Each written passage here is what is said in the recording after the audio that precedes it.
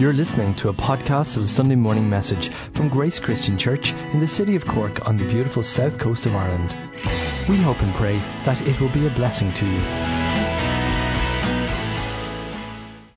This morning's message is titled Blood and Water. And you're going, what on earth are you talking about now, Donovan? We're trying to figure out what you're going on with. Over the last few weeks, I've been looking at the incident of David fighting Goliath. You'll be familiar with that. In the first message we looked at the idea that David was lightweight and that he wasn't carrying much into the battle, whereas Goliath was weighed down. And Goliath not only had God, but he also had gravity against him. It was one of the significant reasons why Goliath was defeated, was because he was so heavy and David was so light, he was able to fight him so easily. Next thing, I looked at the idea of power and strength, and about how Goliath came in strength and human strength, and he had everything on his side, but that David came in power. That he came at him in power, with God's power on our lives. And we looked at how if we admit our weakness and ask God for help, we can know and experience God's power at work in our daily lives. Would anyone say amen? Amen. It's good to know the power of God at work in our lives. It means that we're not alone. Well, today I want to look at the idea of courage. About how David came in courage, but Goliath came in confidence. Goliath was confident of himself. But I'm not going to be looking at the story specifically of David and Goliath today. I'm going to be looking at another story about courage. You know, courage is a curious thing. When I was a kid, we used to watch a guy called Evel Knievel. Has anybody ever heard of Evel Knievel? Yeah. Put your hand up if you've heard of Evel Knievel. See all the aged people and all the infirm are showing you. Well, this guy is a new guy. He's like the modern Evel Knievel. His name is Travis Pastrana. And what he does is he kind of rides around the place on his motorbike, jumping buses and jumping canyons and jumping gaps. And he really does. It's very, very brave. He's incredible courage. He rides his motorbike through the air for hundreds and hundreds of meters. And, you know, as a kid, you really kind of looked up to these boys who had courage. But this isn't the only kind of courage that exists. We know that courage isn't just about what we want to achieve in our lives. There's different types of courage. There is physical courage, like this guy is showing, Travis Pastrana. And then, of course, there is moral courage. And we talk about having the courage of character. And we talk about having the courage of your convictions. There's different types of courage. But when we talk about courage, what are we actually talking about when we reference courage? Now, if you go out the door today and don't realise that today's message was really about having a courageous faith, I give up, okay? I'm quitting the job next week and you'll probably be glad to see the back of me. Because I want to talk to you specifically about the courageous things that happen in our lives. Anybody recognise who this man is? Anyone? Who does?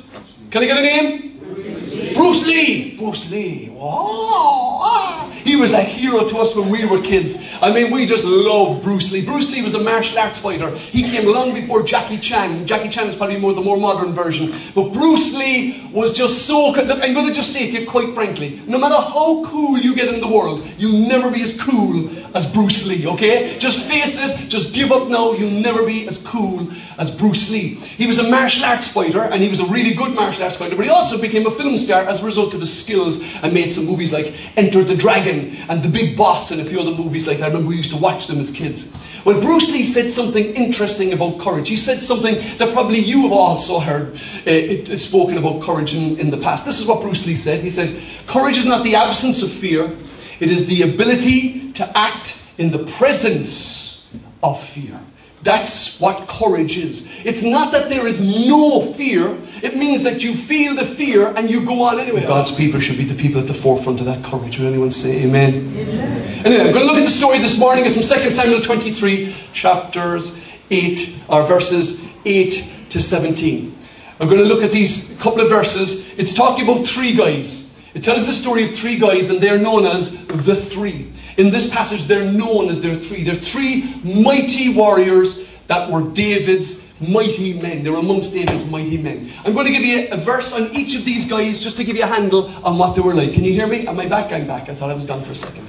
Here we go. This is the first one. It says, the first of the three was Jashobeam the Hackmanite. He already had a cool name. He was started already. Who was the leader of the three?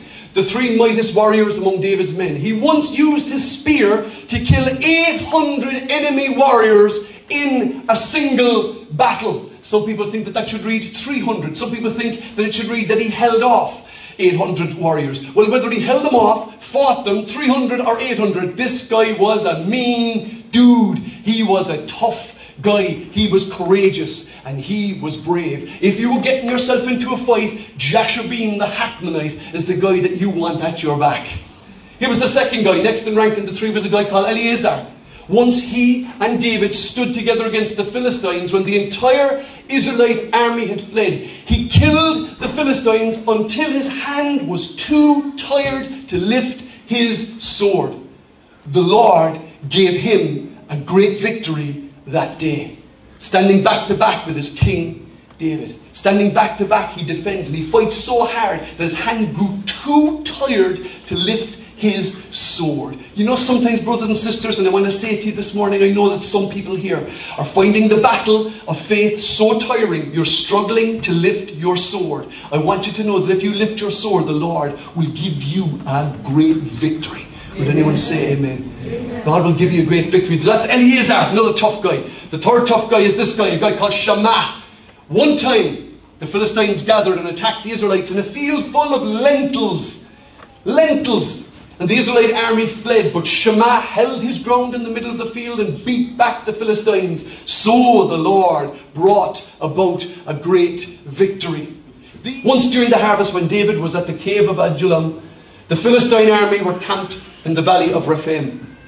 The three, who were among the 30, an elite group among David's fighting men, went down to meet him there. David was staying in the stronghold at the time, and a Philistine detachment had occupied the town of Bethlehem. David remarked longingly to his men, "Oh, I would love some of that good water from the well by the gate in Bethlehem." David had been raised in Bethlehem. He knew what the water was like in Bethlehem. You see, we're used to our water nowadays being all nice and clean and sanitized and easy to drink.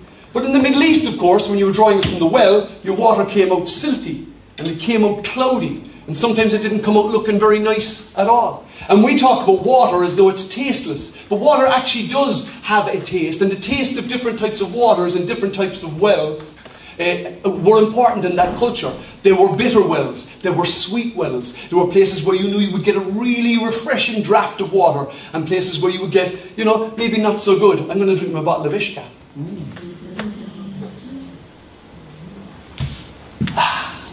That's good water. You can buy some next door if you want it.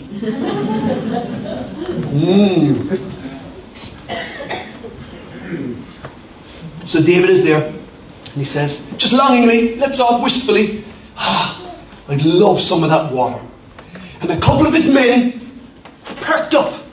Do you know something? They loved their king. They were loyal to David. They wanted to serve their king with all that they had.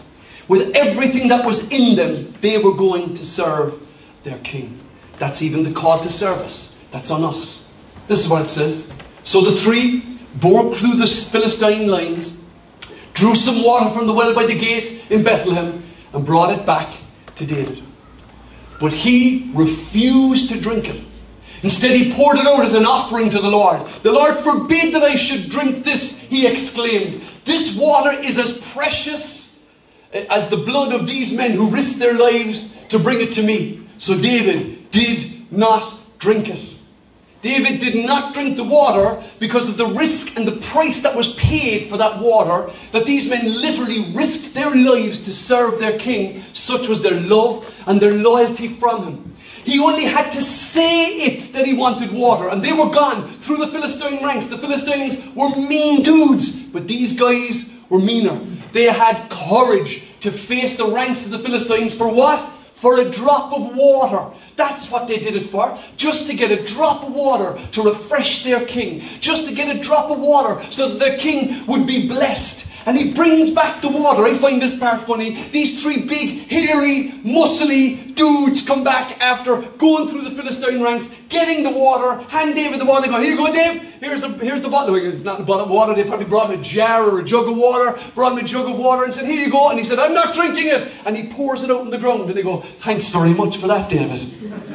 He poured the water out on the ground. He just poured it out and he said, you know what, I'm going to pour this out. I'm offering this sacrifice to the Lord. As much as I would like this water for me, it is so precious, I simply cannot drink it. I cannot put this water into my mouth because of the blood that might have been spilt in the pursuit of this water for me. These guys are raising a very high standard of courage, a very high standard of loyalty and of love and of service to their king. David was their king. Who is our king? Anybody know his name? Jesus. David, in this story, as he is in the story of David and Goliath, is a type of Jesus. He is the hero in the story.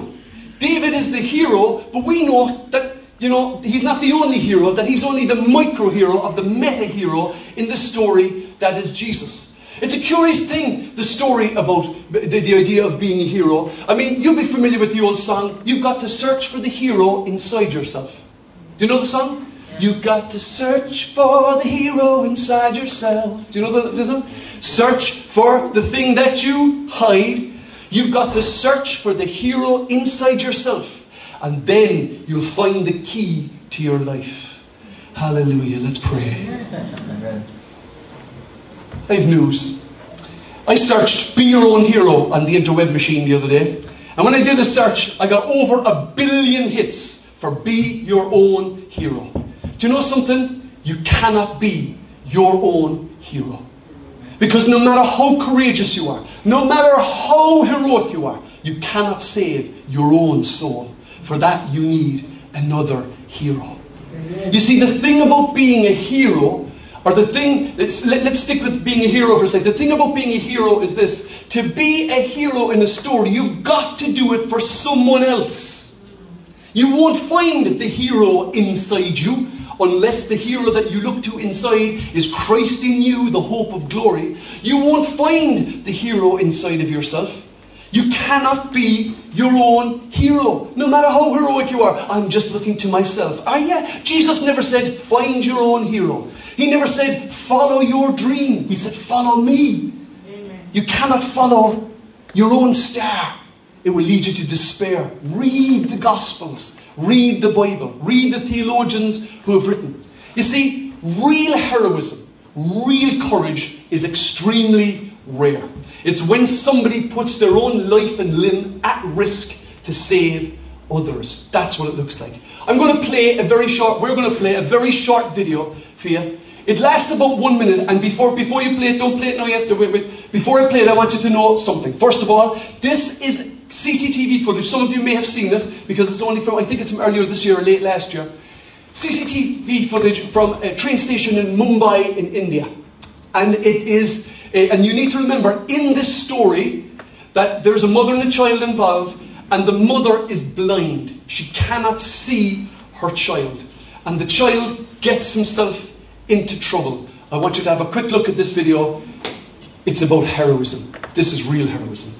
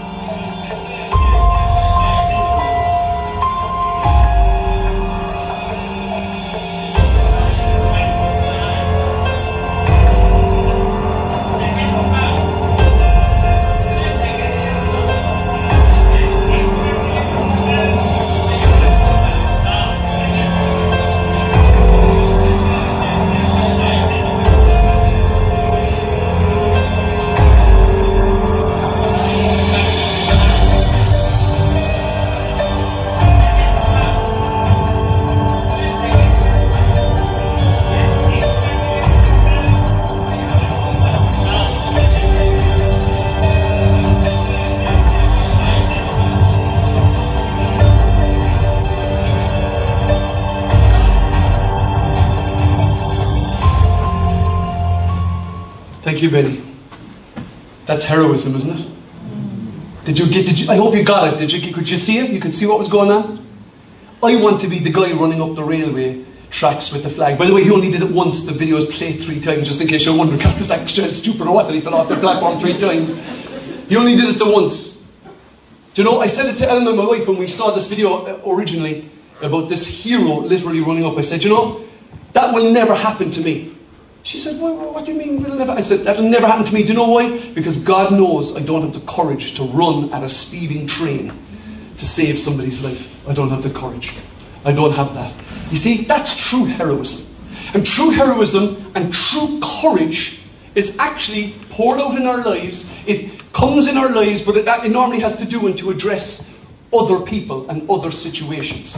It's a curious thing about courage. There's a whole area called the science of heroism that has begun to develop amongst psychologists and so on and so forth. And I'm very interested in these kind of studies. I'm just interested in psychology anyway. But I was thinking, and I was listening to a program, a documentary about heroism and about courage. And they said something very interesting. There's some very interesting things that they observed when they were talking about courage and what goes behind what it takes to have courage, and people who display extraordinary courage. We'll have all seen videos. You know courageous people, I'm quite sure, in your life. In actual fact, we're all called to courage. But it's an interesting thing. They summed it up in 5 simple things that people who have a lot of courage have. And I've seen it in the lives of people around me, and of course we see it in the life of Jesus, but we certainly see it in the life of this pointsman who runs at full tilt up the tracks to save a child's life towards an oncoming train. I won't ask for a show of hands for how many people would do what he did. I think we would have few enough of us. Here's some of the points that they make. The first of all is this, an identity question. And the first thing they say about the identity question is, the question that people ask in a situation where they show courage is, what would a person like me do in a situation like this? That is a brilliant question, especially for a Christian to ask. What would a person like me do in a situation like this? Our pointsman in this story obviously recognised that a person like him, whose job is to keep people safe, was to intervene. The second thing was about connection. It's an amazing thing that when they investigated and spoke to guys who won awards for bravery, especially soldiers, they were all kind of embarrassed at having won the award, because they basically said, sure, I only did what my comrades would have done for me. I only did what other people would have done for me. It didn't seem to me an extraordinary thing at all. They felt a profound sense of connection to the people that were involved. Let me give you a simple example. If my home was on fire, I'll use my home, and my wife was inside, it wouldn't take an awful lot of bravery for me to go in and rescue my own wife. That wouldn't make me a hero. Now, if my neighbour's house was on fire, and his wife, who gave out to me over the fencing because the music was too loud in my house too often, was stuck inside there, and I ran in to save her, that would be courage and bravery. Are you with me? Are you with me? Simply because when we have a connection to someone, it doesn't seem like bravery. It doesn't seem like courage. It just seems like the most appropriate thing to do. They say that people who use courage normally express a thing that they call expansive empathy. It's people who have a sense of empathy that goes beyond their own family, their own group, their own clique, their own class, their own social situation. It's people whose empathy extends beyond their own life and their own experience. Are you with me? I want to give you an example. Take the street pastors. You will have seen them if you're inside in the city centre on a Saturday night. Cork street pastors. They have a real sense of expansive empathy. They reach out to people who are not in their circle, who are not in their clique. They see people in need and they help them. That's how they work, and they show great courage in doing that sometimes because they face some very difficult situations. Habitual helping is the key to being a hero. If you want to show courage, get into habitual helping, because it's the little things that you do every day prepare you for the big moment in your life. That is why when you see people who help others on a regular basis, they're far more likely to make the move when the big need arises. That's what you see in them. And of course, they think it through. Now, what does thinking it through mean? Very often the heroes or the courageous people are the first responders, the frontline workers, the first responders. It's the police, it's the ambulance men, it's the doctors, it's the nurses, it's the firemen who show up in a situation. And when they talk about thinking it through, it means that they've considered the danger of the situation. They've considered the danger of the situation or have prepared for a similar situation like that. Now, as one of the pastors here, and as being responsible for the building here very often, I've often thought through what I would do if something happened. I've often thought it through.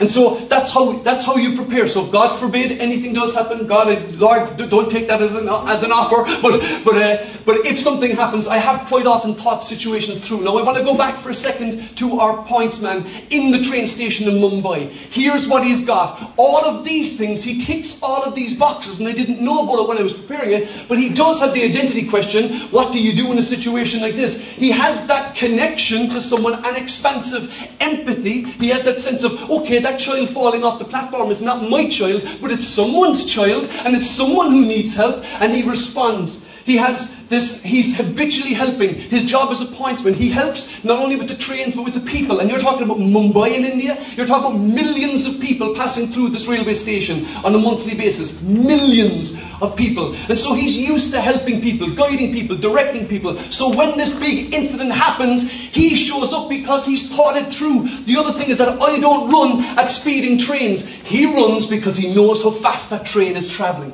And he's seen those trains come into that station a million times. So he is able to show up and do the heroic act simply by following. And he didn't follow anything, his instinct, but his instinct was actually a complex psychological process that was actually thought through. Are you with me?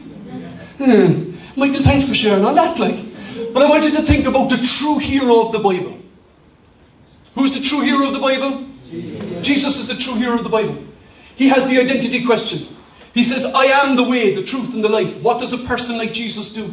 He answers the connection. He has the expansive empathy. God so loved the world that he gave his only begotten Son. He was a habitual helper. He raised the dead.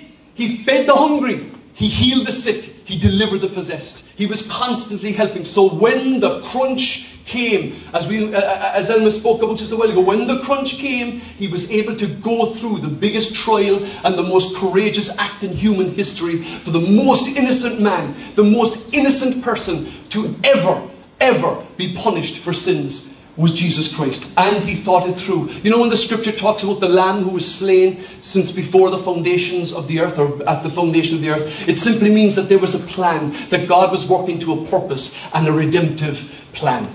No, Michael, thank you for sharing all that. What does that mean in my life? I want to look at some people who have courageous faith in their lives. Courageous faith is something that you and I may need in our lives. In actual fact, I would say this to you. If you say that in your life you have no need for courage, you're living too safely and you're living too comfortably. Because we all must face challenges. They can be small challenges in our work situations. They can be in our home situations. They can be in all sorts of circumstances. But we all face challenges for which we need courage. I do too. BTW. I need it all the time. Here's just a quick 4 examples of people who had courage. Moses needed courage to go back. Having left Egypt, he went out for 40 years and the Lord said to him, I want you to go back to Egypt. That took a lot of courage. He had to go back and address the past. For some people here, you need courage to go back and address the past. It doesn't mean that we go back and re-dig up the past. It just means that there may be an issue from the past that you may need to address. You may need to make reparation for something that you did in the past. You may need to address a situation where somebody has dealt with you badly in the past and you may need the courage to go and address that. We're going to pray for that. Esther needed courage to take huge risks. Here's a woman, the fate of her whole nation was on her shoulders. If she didn't take the risk of speaking to King Xerxes, you can look it up. If she didn't take the risk of speaking to the king, her whole nation would have been slaughtered. So she needed courage because her own life was on the line.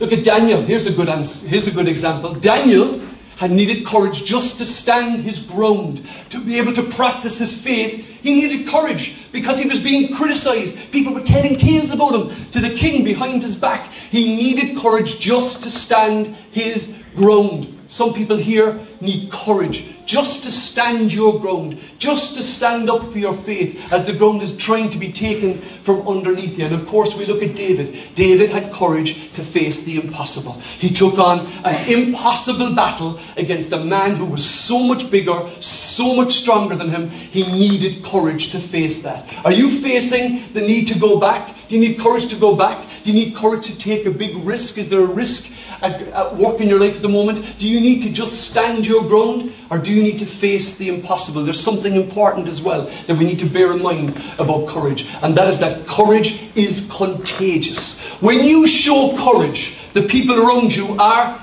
encouraged. It means to give courage to others. That's what it means. It means to give courage to others. Here's what the scripture says. Paul says, therefore encourage one another and build each other up, just as in fact you are doing. When you show courage, the people around you also will be encouraged. They will also show courage. That's what happened to David. It's what happened to Esther. It's what happened to Moses. It's what happened to Daniel. When they stood their ground, when they showed courage, the people around them also got courage. How would you like to be a true encourager in the faith? Are you able to stand your ground? Are you able to show courage to build others up around you? Maybe I speak to parents, maybe particularly. If parents show courage, their children will be encouraged. Will anyone say amen? Amen. And what about our true hero, Jesus Christ? Here's what Paul writes now. He's written a letter to the Hebrew church, to the early Jewish Christians, and he writes to them, and he says this.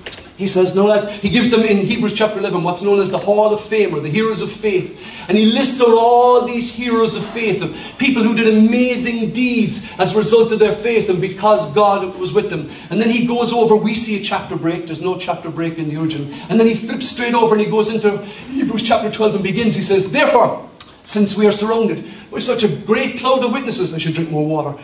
Surrounded by such a great cloud of witnesses, let us fix our eyes upon Jesus. And this is what he says. Fixing our eyes on Jesus, the pioneer and the perfecter of our faith, for the joy set before him, he endured the cross, scorning its shame, and sat down at the right hand of the throne of God. That is why he is the true hero of the scriptures. Because he faced the cross, endured, took the shame, scorned it, accepted it, and then sat down at the right hand of the Father as the victorious hero of the story of God that we read in the Bible. He is the greatest hero in history. And how do I know that? Because history is his story. Ha ha ha. Michael.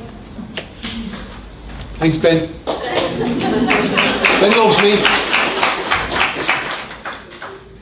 What about you? Do you need courage? Does anybody here need courage to face a situation in their life? I'm going to raise mine. I do. Anybody else? Let me offer you this last scripture. Maybe the band will come up because we're going to pray in a second. The band will come up. We're going to sing a song in just a second. Strong Tower. And then we're going to pray. Here's what the Lord wrote, or the Lord spoke to Joshua.